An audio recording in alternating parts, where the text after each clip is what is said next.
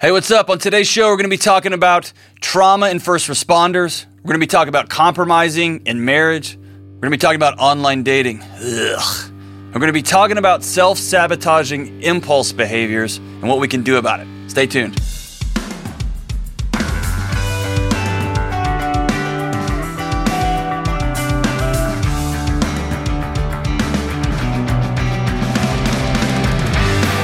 Hey, what's up? I'm John, and this is the Dr. John Deloney Show, where we take your calls about your life, about the things going on in your homes, and in your workplace, and in your hearts and minds. Here's what I want to do. I want to help you rethink, re-examine, reconsider your lives, how you talk to yourself, how you talk to your kids, how you talk to those you love, those that you don't like, how you learn to think about the next right thing to do. And we're going to talk about love, we're going to talk about loss, we're going to talk about family issues, heartbreak.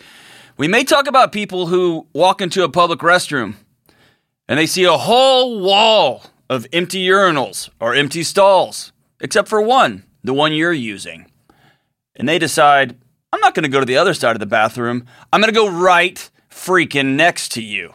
Right next to you, 12 inches away. You could go to the other stall, or way down to the urinal down there. But nope, no, I want to pee right next to you. So we may talk about those folks too. You want to change the world? Skip a stall. That's what I want somebody's 2020 presidential slogan to be. Vote me.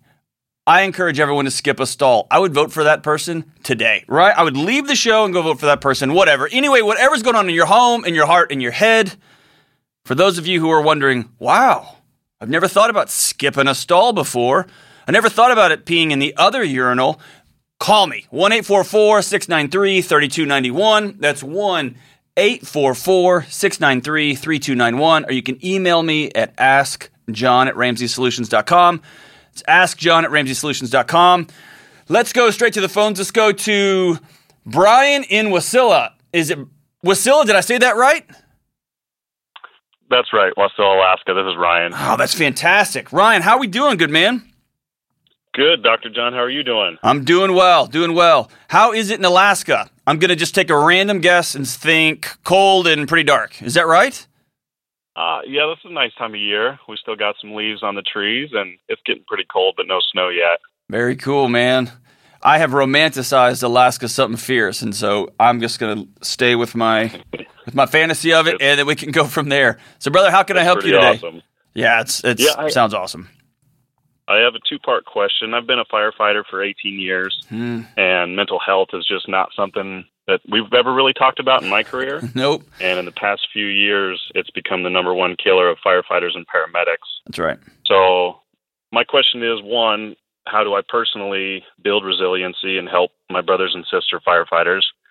And then two is there seems to be a very small number of firefighters that are kind of using this to seek, I don't know if it's like a medical retirement or work comp and trying to get out of the fire service altogether instead of working on the issues. And that kind of makes it harder for the rest of us to get services and help each other if we burn those bridges with the people, the administrations that are there to help us and want to see us whole. So let's go to the first part of that question. Not speaking for anybody else, but just yourself. Tell me about your mental health journey as a firefighter for almost 2 decades. Yeah, I guess when I first started, I was pretty just type A personality, and it was just goes with the job, and all of the firefighters that I worked with and learned from had been doing it for a long time, and you just see things and you move on, you do your best, you constantly say it's not our emergency, we're just going to help. And then now, after a longer time of doing it, you realize that there's this cumulative effect. And, I'll find myself after bad calls or whatever, like you'll just hit these real big lows where, you'll just be going about your day and then I'll just wind up on the floor in my pantry crying, thinking about a call, or especially ones that involve kids. I have 5 kids. Yep. And so you're trying to balance this work-life balance. And so it's definitely been something that has affected me more the longer I've done the career and the more that you see. As far as at the beginning of my career, it didn't really seem to bother me much, or I didn't really know, one way or the other, I guess. So I want to talk about the big picture, and then we can walk back and look at a few ways that you can help, that people around you can help. And then don't let me forget here, but I do want to talk about the administrative issue here at the very end, folks who are retiring, who are walking away. So I don't know if you know about my journey, but one of the things I did, especially the last few years, was I spent time working after hours in the middle of the night with sometimes with firefighters, but with police departments, occasionally with SWAT teams, doing crisis response. Not as intense and as repetitive, as recurring as your job, but it was showing up to somebody's house in the middle of the night and helping with a death notification, or sitting with somebody who just lost somebody, or showing up to a car wreck and helping somebody's family get to the hospital where they could, pronounce somebody who'd passed away, or, right?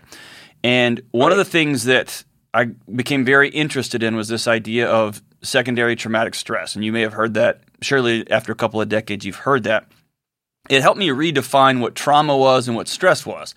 And for those listening, we often think of trauma as an acute thing, right? You were in a car wreck, or sometimes we know that I saw a car wreck, and that hurts to see that.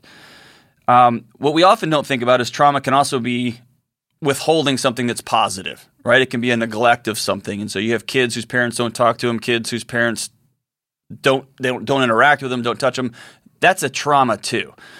But that happens over time. And you mentioned it, and I'm so glad to hear you say that, because that's usually a big eye-opener for firefighters, for police officers, for lawyers, for teachers, for folks who regularly work in the business of other people's pain, is that trauma is cumulative.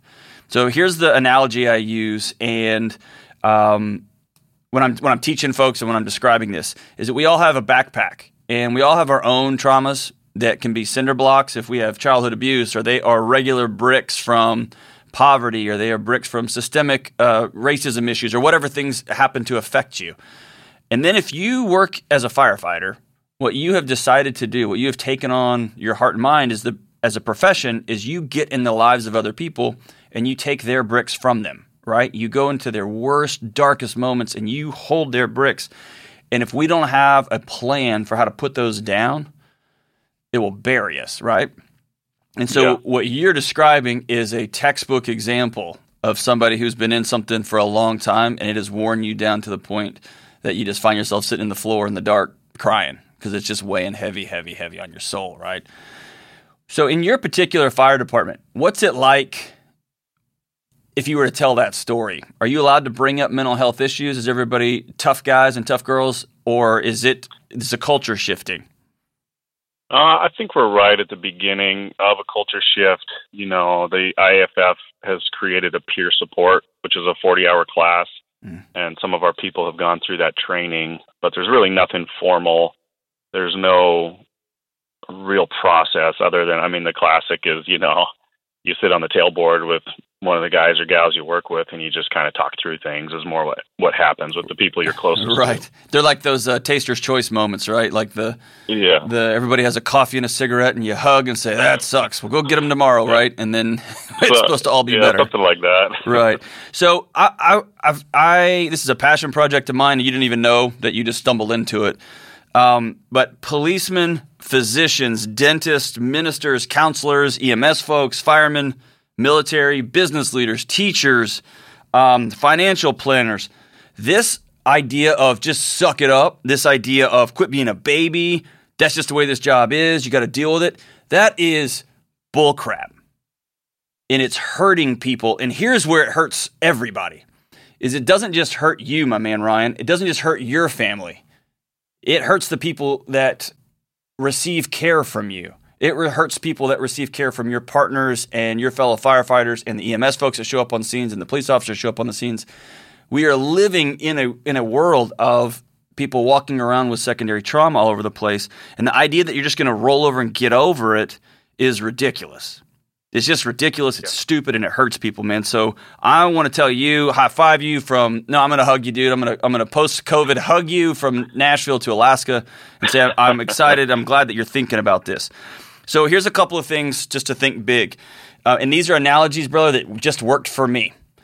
Number one is if you work in the messy brokenness of other people's lives, 100% chance, I don't care who you are, you will be affected, period. Some people are affected and they medicate with food, with alcohol, with distance. Some people just try to grind it out. Some people have 17 other jobs that they work on the weekends and on their days off that they try to chase this stuff down with busyness. Some people rage out. Some people fill in the blank. It will affect you. The way I described it to myself was this. I was a sanitation worker, and every day when I got done working in the city sewers, I had to go hose my boots off. And I had to hose off my clothes before I went into my house. I didn't want to take that stuff inside. And I didn't want to get my bedroom all messy. I didn't want that stuff to get on my kids and on my wife. But that didn't mean I didn't still need to do the work. Somebody's got to be down there doing sanitation work, and it's honorable and it's good. Can I tell you a funny story about my old man? Yeah. So he was a homicide detective and a SWAT hostage negotiator, like an absolute stud, like a bad dude. And one day during when I was a kid, I'm just going to say I was 10 or 11, I went to Little League practice in our quaint little suburb north of Houston, and I left the back door open. When we got home, I left the back door open, just wide open while we were at practice. We were probably gone an hour and a half. We got back, and I'll never forget my dad looked at me when we got back and the door was open, and he had this look of just washed fear come over him. And he pulled out his gun and went and cleared the house, room to room in our little suburban house, making sure it was safe for the family. And I remember thinking as a young kid, whoa, that seems a bit much, right? But here's the thing. 100% of my dad's day was dealing with that very rare moment that it happens to somebody else, right? And so his bell curve had shifted. And so what folks who work in the messy, ugly lives of other people have to constantly be on guard about is, right, not letting their bell curve shift. So here's a couple of things that have helped me, brother, okay? Number one, you've got to have people in your life that you trust, and I would strongly prefer them to not be firefighters or police officers or EMS people, because y'all don't tell each other the truth, right? You minimize it a little bit, or you over-sensationalize it a little bit, and having a professional is a really remarkable thing. That you can go sit down and talk to. I also know that for certain professions, it's nerve-wracking because people write that stuff down, and then people are worried about there's a record of that somewhere. Is that going to impact something? Am I going to get sued over something? You got to have somebody that you talk to. The second thing is you have to be very, very open with your supervisors, and I know that's a whole other can of worms because supervisors like to act like they're tough sometime and bravado. There are some awesome folks throughout the country. I got to work for one in Lubbock, but having some folks that you can talk to.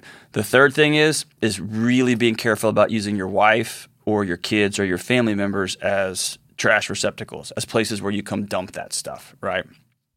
Okay. And then the fourth thing is making sure you have a ironclad, never going to move on it self-care plan that you have before you get into some of these things, which means you've got to eat right, you've got to have a group of people, you've got to exercise, you've got to meditate and have a spiritual sense about you, you've got to have a relationship with God, you got a relationship with something bigger than you, and you've got to have practices that give you resilience, that build in health, so that when these things happen,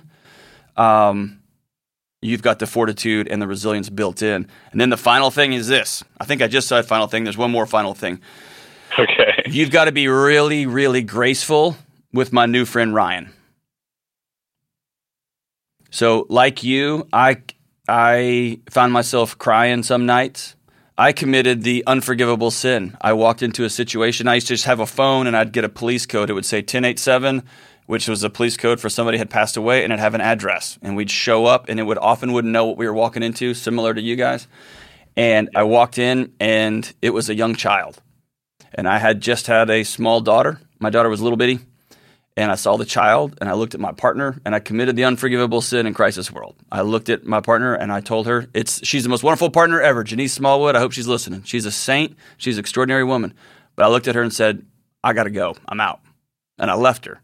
And she said, I got you, because that's, when you have a good partner, that's the way that works. But I left her because I couldn't do it. I couldn't see a young kid in the situation that this young kid was in. And so you've got to know yourself, and you got to know your own limits. And I know it's hard as a firefighter, but you got to know your limits. And I had to go grieve it. I went and talked to somebody about it. I had this is going to sound ridiculous, I had a small funeral for that kid in my head. And then I was able to put a period at the end of that sentence. That was my hosing my boots off, and then I was able to go back in. But I had a process on the back end for how to deal with the stuff I had just seen. I couldn't just let it go. Right. When you get home from a hard situation, you get home from a messy situation, you've seen somebody pass away, you guys are trying to help somebody have a car wreck and they don't make it. You guys go into a home and somebody doesn't make it, or you just see the family huddled in the front yard and watching their house burn down. What is your process when you get home? I usually, I go to the gym. I just work out until I can't see straight. Right. And just really, just take myself to the physical limit. And then usually that kind of helps me hit that reset. But usually there's a real big low that follows any of those highs, where you're making decisions and you're engaged and you're active. And then the next day or two, or sometimes a week, I'll just feel this real valley that I'm in, and just kind of working through that. But the physical side of it is definitely what I go to, where I find that it just makes me feel better. So I'm super glad that that's a default setting for you. I want you to be careful about that becoming your numbing addiction, right? Yeah. It's healthier than going to the bar and drinking it away, right? Until you can reset that right. way. But it can also be an addiction. Here's what I want you to practice, and then I want you to promise that you're going to email me back, okay? Okay. It is mid-October. I want you to, or it's even late October now. I want you for the next month, the next 30 days, I want you to go to like Walgreens or whatever little stores there in Alaska, and I want you to buy a spiral notebook. It'll cost 99 cents or $2. And I want you to, every night that you get home, before you check out and you leave the station, I want you to write down what you experienced, and I want you to write down a 2 or 3 sentence little prayer for the family, for the person, and tell them, thank you for your life. Thank you for honoring me and letting me be with you in this hard moment. And I'm going to pray for your recovery. I'm going to pray for your family who's still alive. And I'm going to ask for your blessings as I continue this hard work. And that's going to serve as a miniature funeral for you. If you have a couple of people at your station that would do that with you, I think that would be an awesome healing moment for you guys. But I want you to practice offloading your bricks. And then go to the gym, or just have a good cry and go for a walk. But I want you to have a practice. I want you to email me back after 30 days and let me know if that helped or not. That was a massive thing for me. It was a gift. And it was a way that I could take those bricks out, set them down, acknowledge them, honor them, and then go about the hard work of putting my waders back on and going back out there in the sewer. And I want to honor you as a fireman, honor all the first responders, all the folks who show up in the messy, gritty ugliness of other people's lives. But I also want us to also remember that those folks got to take care of themselves. They've got to take care of themselves. Supervisors, stop with the bravado and the nonsense. If you are a physician supervisor, if you are a police supervisor, if you are a principal of an elementary school, if you are a business leader, enough. Look around us. Look around us. We live in a culture where we have everything. We have abundance never before known in the history of time. And we are overweight and exhausted and anxious and frustrated and depressed because we have just been told to keep grinding, do more. And guys, we are bursting at the seams. We're falling apart from the inside out. And that starts with leadership. You want to model for this?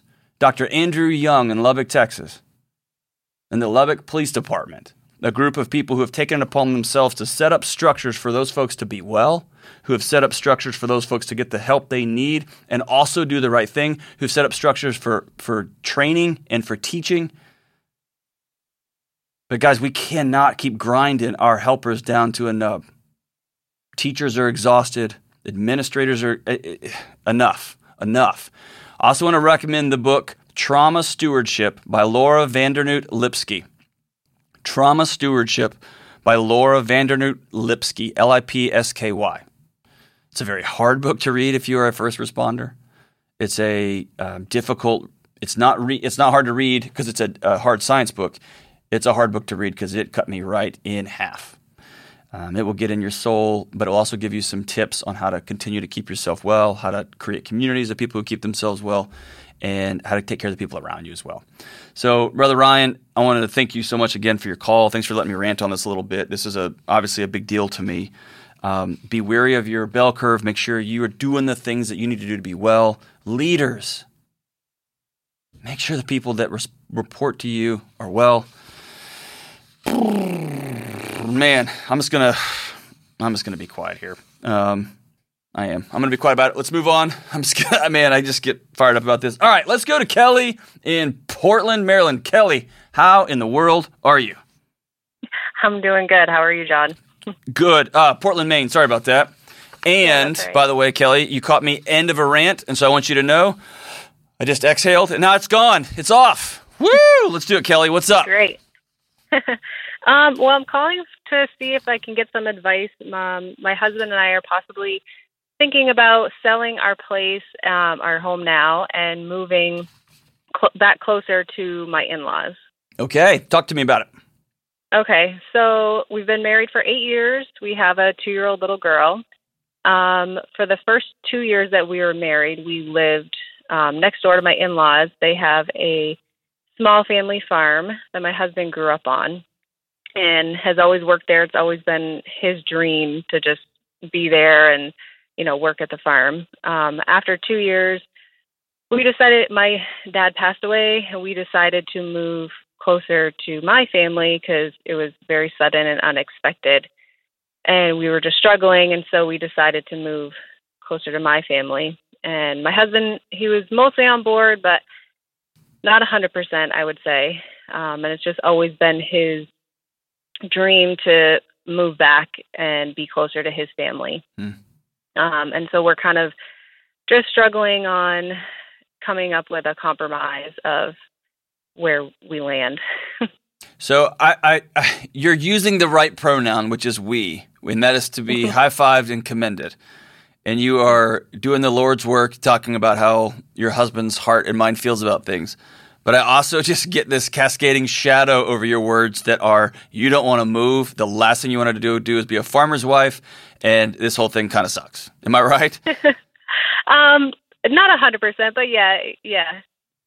So what's the dilemma? Are y'all not talking about it, or have y'all reached an impasse? Is one of you just going to have to cave and it's just going to be what it is? I think, we've talked about it a lot. And I guess my biggest thing is when we were there before, I always felt like I was second. And I'm just really nervous that that's going to happen again. Have you told him that? Yeah. I could probably reiterate it, but yes, I have in the past. So when oh man, you're the best. Okay. So when I say, have you told him that? When y'all are talking about what it would look like, and he is putting on the sales pitch for you, and he is telling you, but remember this, and this is going to be this way, and we can get some land right now, interest rates are low. He's giving you the spiel, right? And you looked at him and said, the last time we lived there, I saw you happy, and I felt like I was number 2 in your life. I felt like I wasn't valued and it wasn't important. Did you say it like that? Or did you say, I just always, how did you say it? I'm trying to think back here. I think I kind of said, the farm is first and then I'm number 2. And what did he say to that? He agreed that is kind of what happened. But not this time, right? Right. Yes. Yeah, and I mean, we've talked about, like he would only work so many days a week or whatever. But I guess I'm just nervous about it, and that it won't be that way because, I get farm life. It depends on weather, and there's animals, and there's customers, and, things are always an emergency. But it just, being on the other end of it kind of sucks, to be honest. Oh, totally. So what's a picture? Paint me a picture of what not being number 2 looks like. What does being number 1 married to a farmer look like? I don't really know. And so I think that's where the hard work you've got to do is. Is that a sentence I just said? Sounded like I said some words out of order. That's the work that you've got to do, is you have to come up for him and for you. What what does it look like for me to be number one, me to be your wife, me to be your one and only first, and the cows and sheep second? And you've got to have a firm, like, concrete picture of what that looks like and be able to communicate that to him. Because my guess is you felt like number two, but that was a secondary feeling too. You just didn't like farming. You didn't like being away from your family. You didn't like that, whatever that life is. You didn't like that. And then it ended up feeling uncomfortable, and that became a way you could see yourself as second, right? So it's coming up with some very concrete pictures of what that looks like and giving him an opportunity to live into that or not live into that. And then the second thing is, it's a risk. You're right. And your heart and mind is telling you, hey, we've already done this. It wasn't good. To use your fancy words, it sucked. And I don't want to go be second to a bunch of goats again. I don't want to be second to a tractor again. And so that reality, that fear, that risk, that's true. That's right. There's no question about that. That's not going to go away. I guess I don't know if that's a comfort to you. There's nothing I can tell you to make that go away. If you're going to move across the country back to being a farmer's wife, that's going to be a risk. No question about that. I think your model for moving forward is, how ironclad is it? Like, how ironclad is that picture? How firm on the wall is it? And making sure that you are so clear with him. So clear. I want us to spend breakfast like this. I understand that in this season, this has to happen. I want lunch to look like this when we can. I want our marriage to look like this. We will have this many dates a week. Our kids will look like this. But it's being super, super clear and giving him an opportunity to speak into that. And it's good to do that before you move, obviously. And if you just don't want to go, be real clear. I'm not going to go. Because going along partway and then being bitter about it, it's Terry Real calls it power from the one down position. It leaves you in a position that all you can do is be frustrated. All you can do is complain and end up pulling the boat down from underneath it, right? And if he makes a power move and says, I'm the man of this house and we're going forward, then that's a power from the one up position. But often folks can just go, all right, fine. And then they're not grateful about it. They choose misery then. They choose like, well, I'm just this, whatever. And they end up dragging the ship down slowly from underneath it. And so if you're going to go, make the absolute best of it. Go with full intention. Go with full plan. Make sure you're fully heard. Your voice is fully heard. Your concerns are fully heard. Ways you can hold him accountable to the shared vision you guys have, make sure that's in place. Go feeling empowered. Also know going, it's going to feel like a risk. You're going to feel weird because you've been down this road before and it sucked last time, and it might suck again. And then the third, if you're not going to go, if you're just like, I cannot do this, be real clear with him, because he's not going to lose you. He loves you. He's not going to lose you. But don't go halfway and just drag the whole machine down. Don't go and be like, yeah, okay, it's going to be great. And he's going to be excited. And all of a sudden, it's just the relationship is slowly going to drown. So I think you do the hard work of visioning what this could look like, making sure it doesn't look like last time. I think that could be a really extraordinary moment for you guys. I'd love you to call me back after you move, and you can be like, you idiot, I told you. I'm second to the goats. That'd be super fun, Kelly. But I don't think it's going to happen. I don't think so. All right, let's go to Leah in Grand Rapids, Michigan. Leah, what's up? Hi, John. How are you? So good. How about you?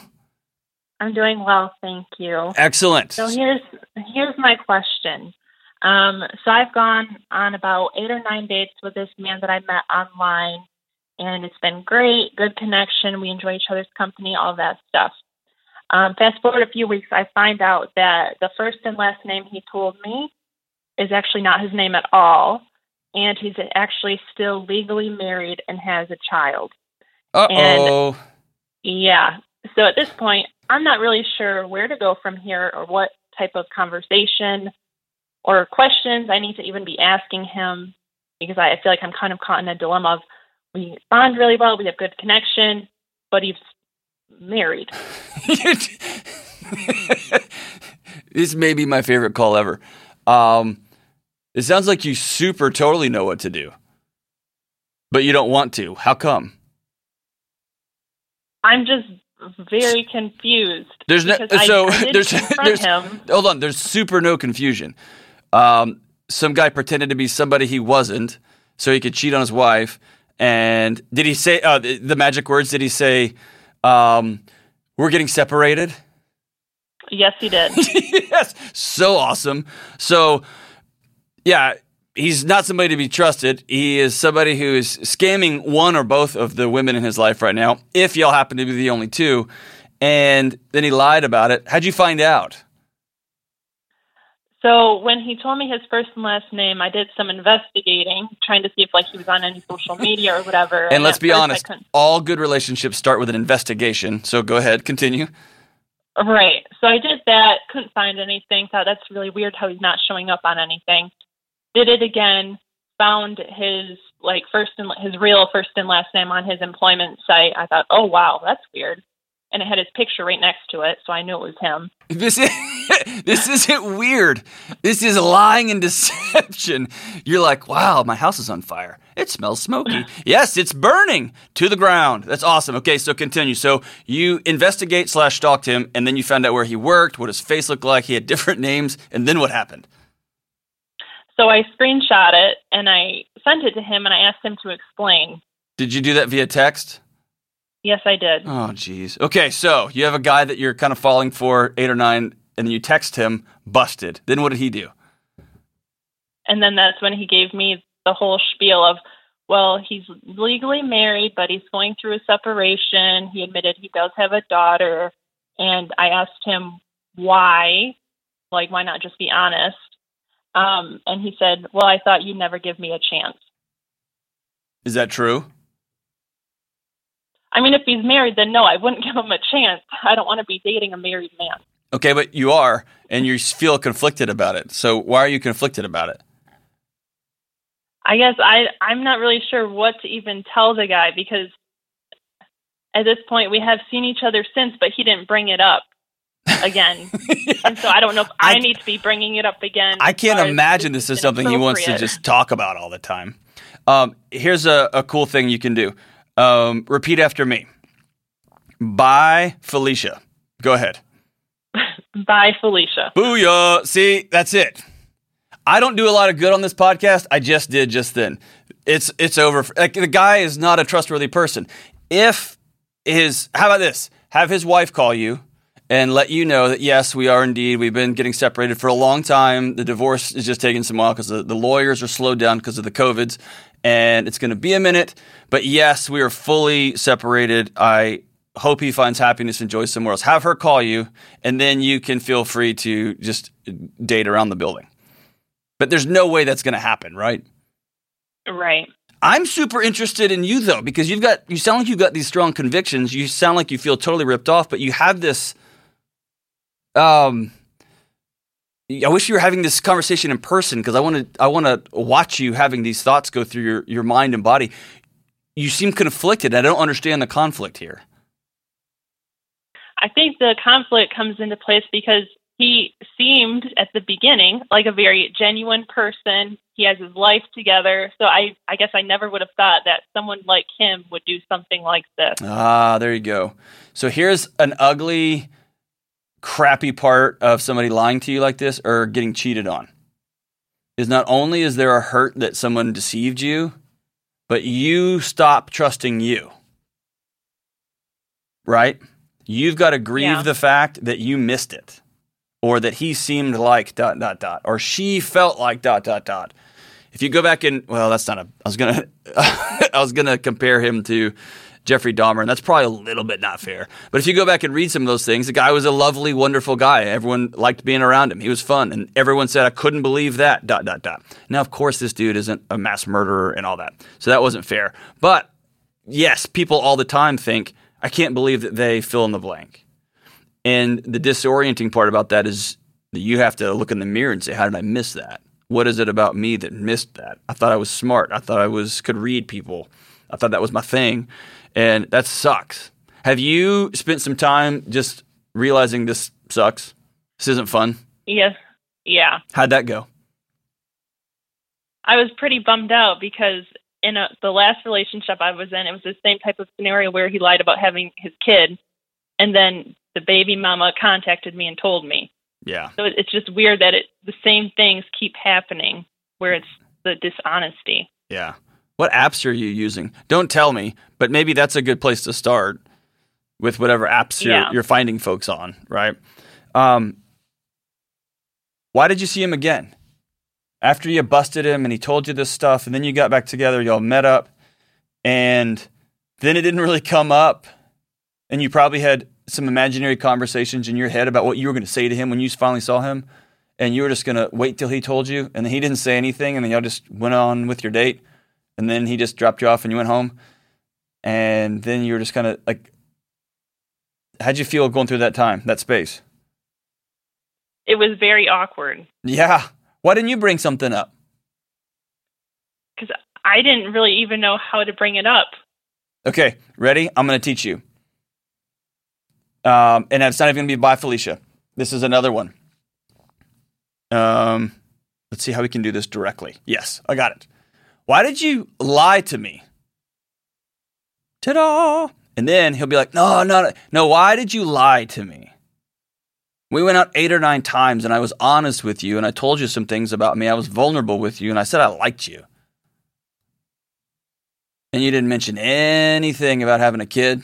You didn't mention anything about being currently married. Like, why'd you lie to me? I liked you. That's how you do that. Okay. And if in your gut you know he's not telling you the truth,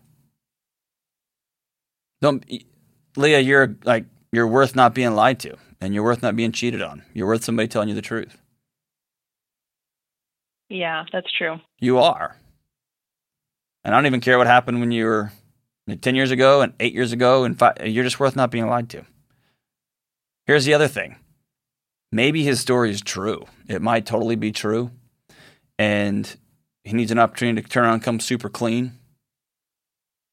And to say, I freaked out. I thought you would never talk to me. This whole thing's been a mess. I lied to you, and that sucks. And I screwed up, and I'm sorry. I just think very few people are not redeemable. But it starts with people looking somebody that they love in the eye, somebody that they like in the eye, and saying, I screwed up real bad. I'm sorry. But if you're just going to go see him tomorrow, then you've got to make peace with, you know what? I used to say I wasn't going to date a married man. I'm cool with it. I thought I wouldn't be the kind of person that dated a married man, but it's all good. And that may be where part of your conflict is coming from. I wouldn't recommend that, but hey, if that's what some of your struggles coming from, that's where some of your struggles coming from. I don't think so. I think you're tired of people lying to you. And they're not little lying to you, like, I love your cooking, and it's not that great. That's not those kind of lies. It's, oh yeah, I'm still married. Oh yeah, I've got kids. Oh yeah, fill in the blank. Those are big. And you're slowly giving your heart away, trying to be vulnerable, trying to fall in love with somebody, and they're not being honest, and that hurts, and that sucks. So I'm sorry, but I also want you to trust you. I want you to stand firm in your values and stand firm in the things that you think are right. And if somebody pulls a big one on you like that, have the courage to look at them and say, why did you lie to me? Answer that question. We're not going to go out anymore. I'm not going to hold your hand anymore. We're not going to kiss anymore. Why did you lie to me?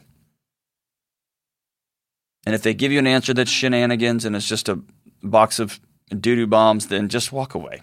And you're going to be lonely, it's going to hurt, and it's going to suck, but walk away. Ugh. Tell the truth. Even when you do something that's not smart, not right, tell the truth, folks. Good grief. Leah, thank you so much for that call. Let me know how the Bye Felicia goes. I'm interested to know how that final conversation goes. And somebody create an app for great people. I'm sure that exists somewhere. I don't have any apps. Create an app for people to meet each other, especially now in the COVIDs. All right, let's take one more call. Let's go to Nathaniel in Columbia, South Carolina. What's up, Nathaniel? Hey, how's the next big talk show personality doing? Right? I keep telling everybody that. We only have like 42 people who listen to this podcast, but we're going to get there, brother. We're going to get there. You're a star in the making. Keep it up. How are you, man? I can't complain. A lot going on, but I think that describes most of us, so, I'm not going to complain. Very cool. So what's up, brother? How can I help? Well, I noticed that there's a lot of, I would call, impulsive behaviors, not major things, but that I have a habit of doing, and it's affecting my life in small ways, and I just want to get some advice on how to control them better. Very cool. So talk to me about the impulsive behaviors. Well, I can think of a few things in particular. One, a little bit of overeating. I wouldn't consider myself like an overweight person, so it's a little bit hard to talk with people about it. But for instance, if I'm at my work, I'll visit the snack machine. On good days, I maybe love a snack couple machines. times, 3 times. Hello? Yeah, I love snack machines, man. I'm with you. Yeah. On bad days where I'm stress eating, it's 5-ish, which is not, or 6, I don't know. So that's one thing. And then now that I'm working from home a little bit more, oh, look, it's 10:30. I guess it's time for lunch number 3 already. That's right. But, that's one thing. And another area I notice is internet time. Okay. Especially during work. So a lot of my work right now is on my laptop, and I get distracted really easy watching YouTube. It's kind of frustrating, and so yeah. So besides eating and some internet distractions, what else? Something else is behind you. Something's worrying you. What is that? I mean, other things is, I think it's more omissions, like, okay, I should be exercising, but let's watch one more episode of the John Deloney show before I go, and then 5 hours later. Always okay. Always okay. Yeah. So sacrifice your physical health. What I'm trying to. No, I'm kidding. Or just stuff like, I guess it's time to, clean that, Jenga tower of dirty dishes in my sink right now. But I'll get to it later. And it's just irritating stuff like that. And I guess what's compounding it a little bit is, one, in about 3 weeks, I'm getting married. Okay. And I've told my fiance about this, is that, like, I think I'm a little disappointed in myself that I imagined I would be a different person by this point. Or, like, I've been trying to change the behaviors. Like, okay, make a schedule. Start putting site blockers on your computer. Stop carrying money to work so you can't, actually buy anything. And that works for a week or so, and then a distraction or stress happens. I resort to those as control mechanisms. Back to square one. Gotcha. Okay. So what would you say, brother, is at the root of you call them impulsive behaviors. They're really numbing behaviors. They are ways to unplug real quick or for a long time. And usually those behaviors are rooted in some sort of underlying stress, underlying feelings of what's underlying for you, man? One thing I guess that comes to mind a lot is my research. I'm a grad student getting my PhD. Good for you, man. And I mean, I tell people this quite frankly. I think my research is a burning dumpster fire within a train wreck, within a meteor crater. Yes. What are you studying? I'm studying organic chemistry. Oh, that sounds exciting. Okay. You actually could literally be studying inside of a dumpster fire, though, which is pretty cool for OChem. Why do you say your research is no good? Well, I feel like, just talking to my advisor, my last 3 projects I worked on it really hard, and it turned, essentially my advisor said, scrap this project, go somewhere else. And that's been the case for the last few years. Like, I'm still in the program, so hooray.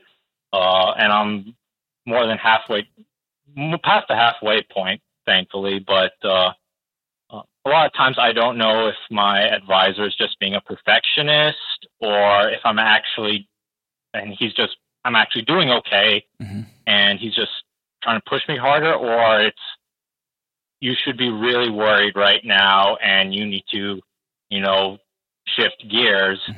And I guess also with the whole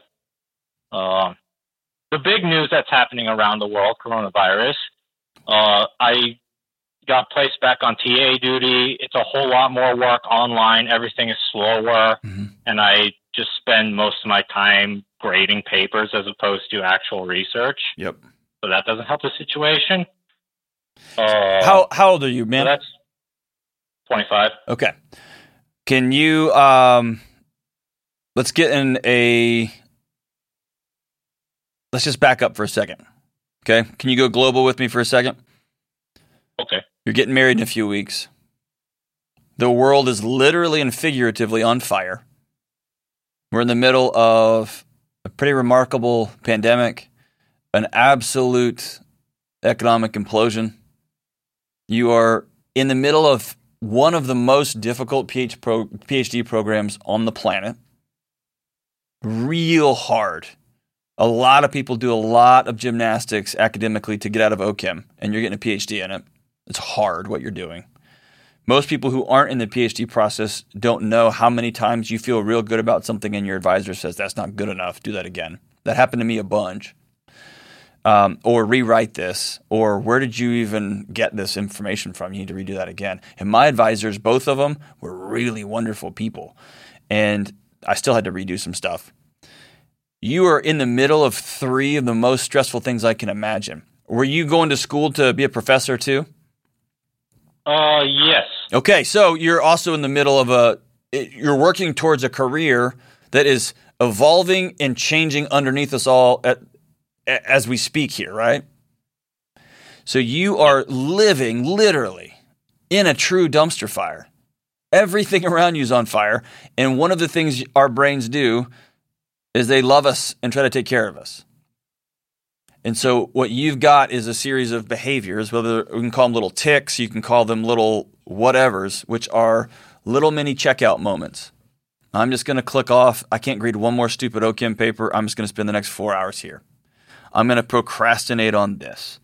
I'm going to just have one more meal because I need one more dopamine hit that's going to make that stress a little bit less. It's going to cover up my amygdala a little bit more, right? It's going to unhook it a little bit more. And I want you to, number one, first and foremost, give yourself some grace, okay? You are in the middle of it. It's a lot going on. I also want you to I'm not big on shoulds and have tos. I think some shoulds, and I wish I had, those can weigh people down. But you've got to stop talking to Nathan so badly, okay? You are beating up Nathan. You are talking to yourself in a way that you would never let somebody talk to your fiance. Right? Right. Is that fair? I think that's fair. Okay. So distraction behaviors they're just a balm. They're like chapstick. They're a lie. Okay? Think of them like a lie. The key here, if you want to change a behavior, number one is awareness. When you're about to eat something, when you're about to go to the snack machine, as you start to roll your chair back, because it happens automatically, right? I want you to, or at your house, when you decide, oh man, it's time for for 7th lunch. I want you to pause and say, what am I trying to protect myself from? And just let it sit there for a second. As you're about to eat another sleeve of cookies, I want you to think, why am I still eating this? What is my brain trying to protect me from? And it's probably from one more assignment, one more place where you're going to not feel enough, one more step towards a job that you don't even know if is going to be there, one more step towards a forever decision, which is getting married, right? It's doing its job. It's trying to protect you. And what you have to do is fill your resiliency bucket, if you will, with positive behaviors instead of default settings. And so just getting rid of impulsive behaviors, just stopping eating, or just saying, I want to be super good looking for my wedding. I want to be super good for my professor. Those are always going to be trying to fill an internal hole with external plugs. You're going to be doing something for somebody else, for somebody else, for somebody else. And I want you to begin talking to Nathan in a positive way. I want you to begin to say, I'm going to eat well because I'm going to feel better. My research is going to be better. I'm going to be able to be a better husband for my wife. my head's going to be better. Not just so I'm not fat. You know what I mean? Going towards something instead of away from something is totally different. And just recognizing your impulses are liars. And I'm going to give you a sentence that changed my life. Okay? I struggle with impulse behaviors a lot. I've got a lot of tics. I've struggled with ADHD my whole life and with anxiety my whole life. And I read a sentence that was from an ADHD scholar that was really extraordinary for me. And here was the sentence. Don't forget to remember. And I know that sounds out of order in a wacky sentence. Don't forget to remember. Here's what that sentence means.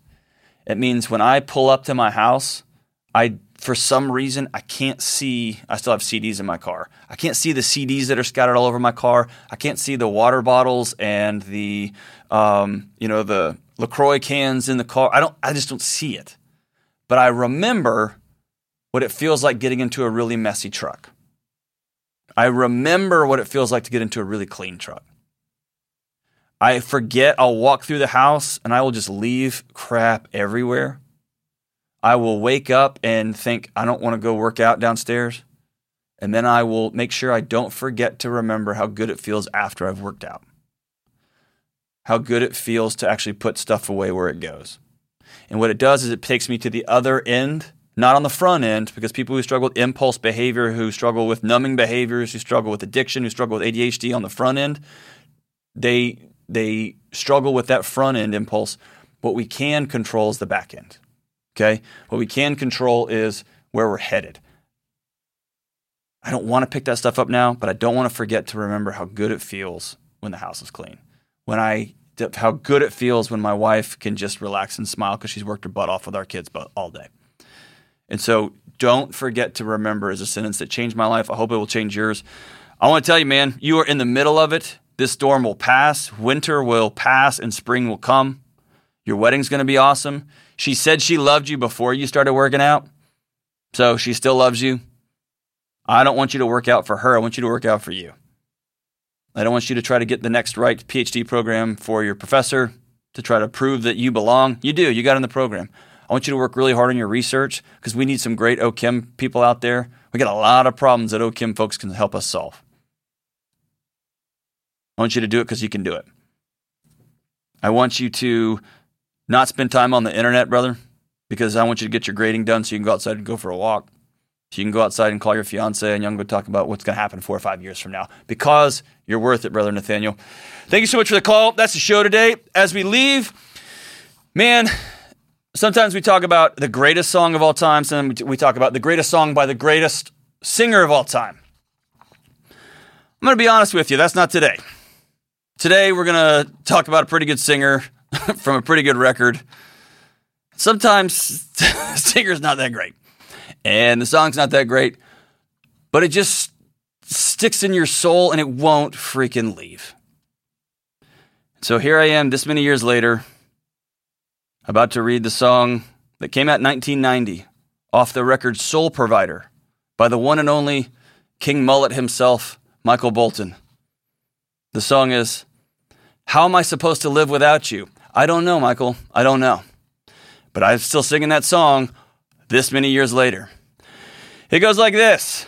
I could hardly believe it when I heard the news today. I had to come and get it straight from you. They said you were leaving. Someone swept your heart away. From the look upon your face, I see it's true.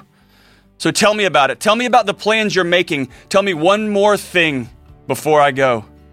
Tell me, how am I supposed to live without you? Now that I've been loving you so long. How am I supposed to live without you? How am I supposed to carry on when all that I've been living for is gone? I don't know, Michael. I don't know how we're supposed to carry on.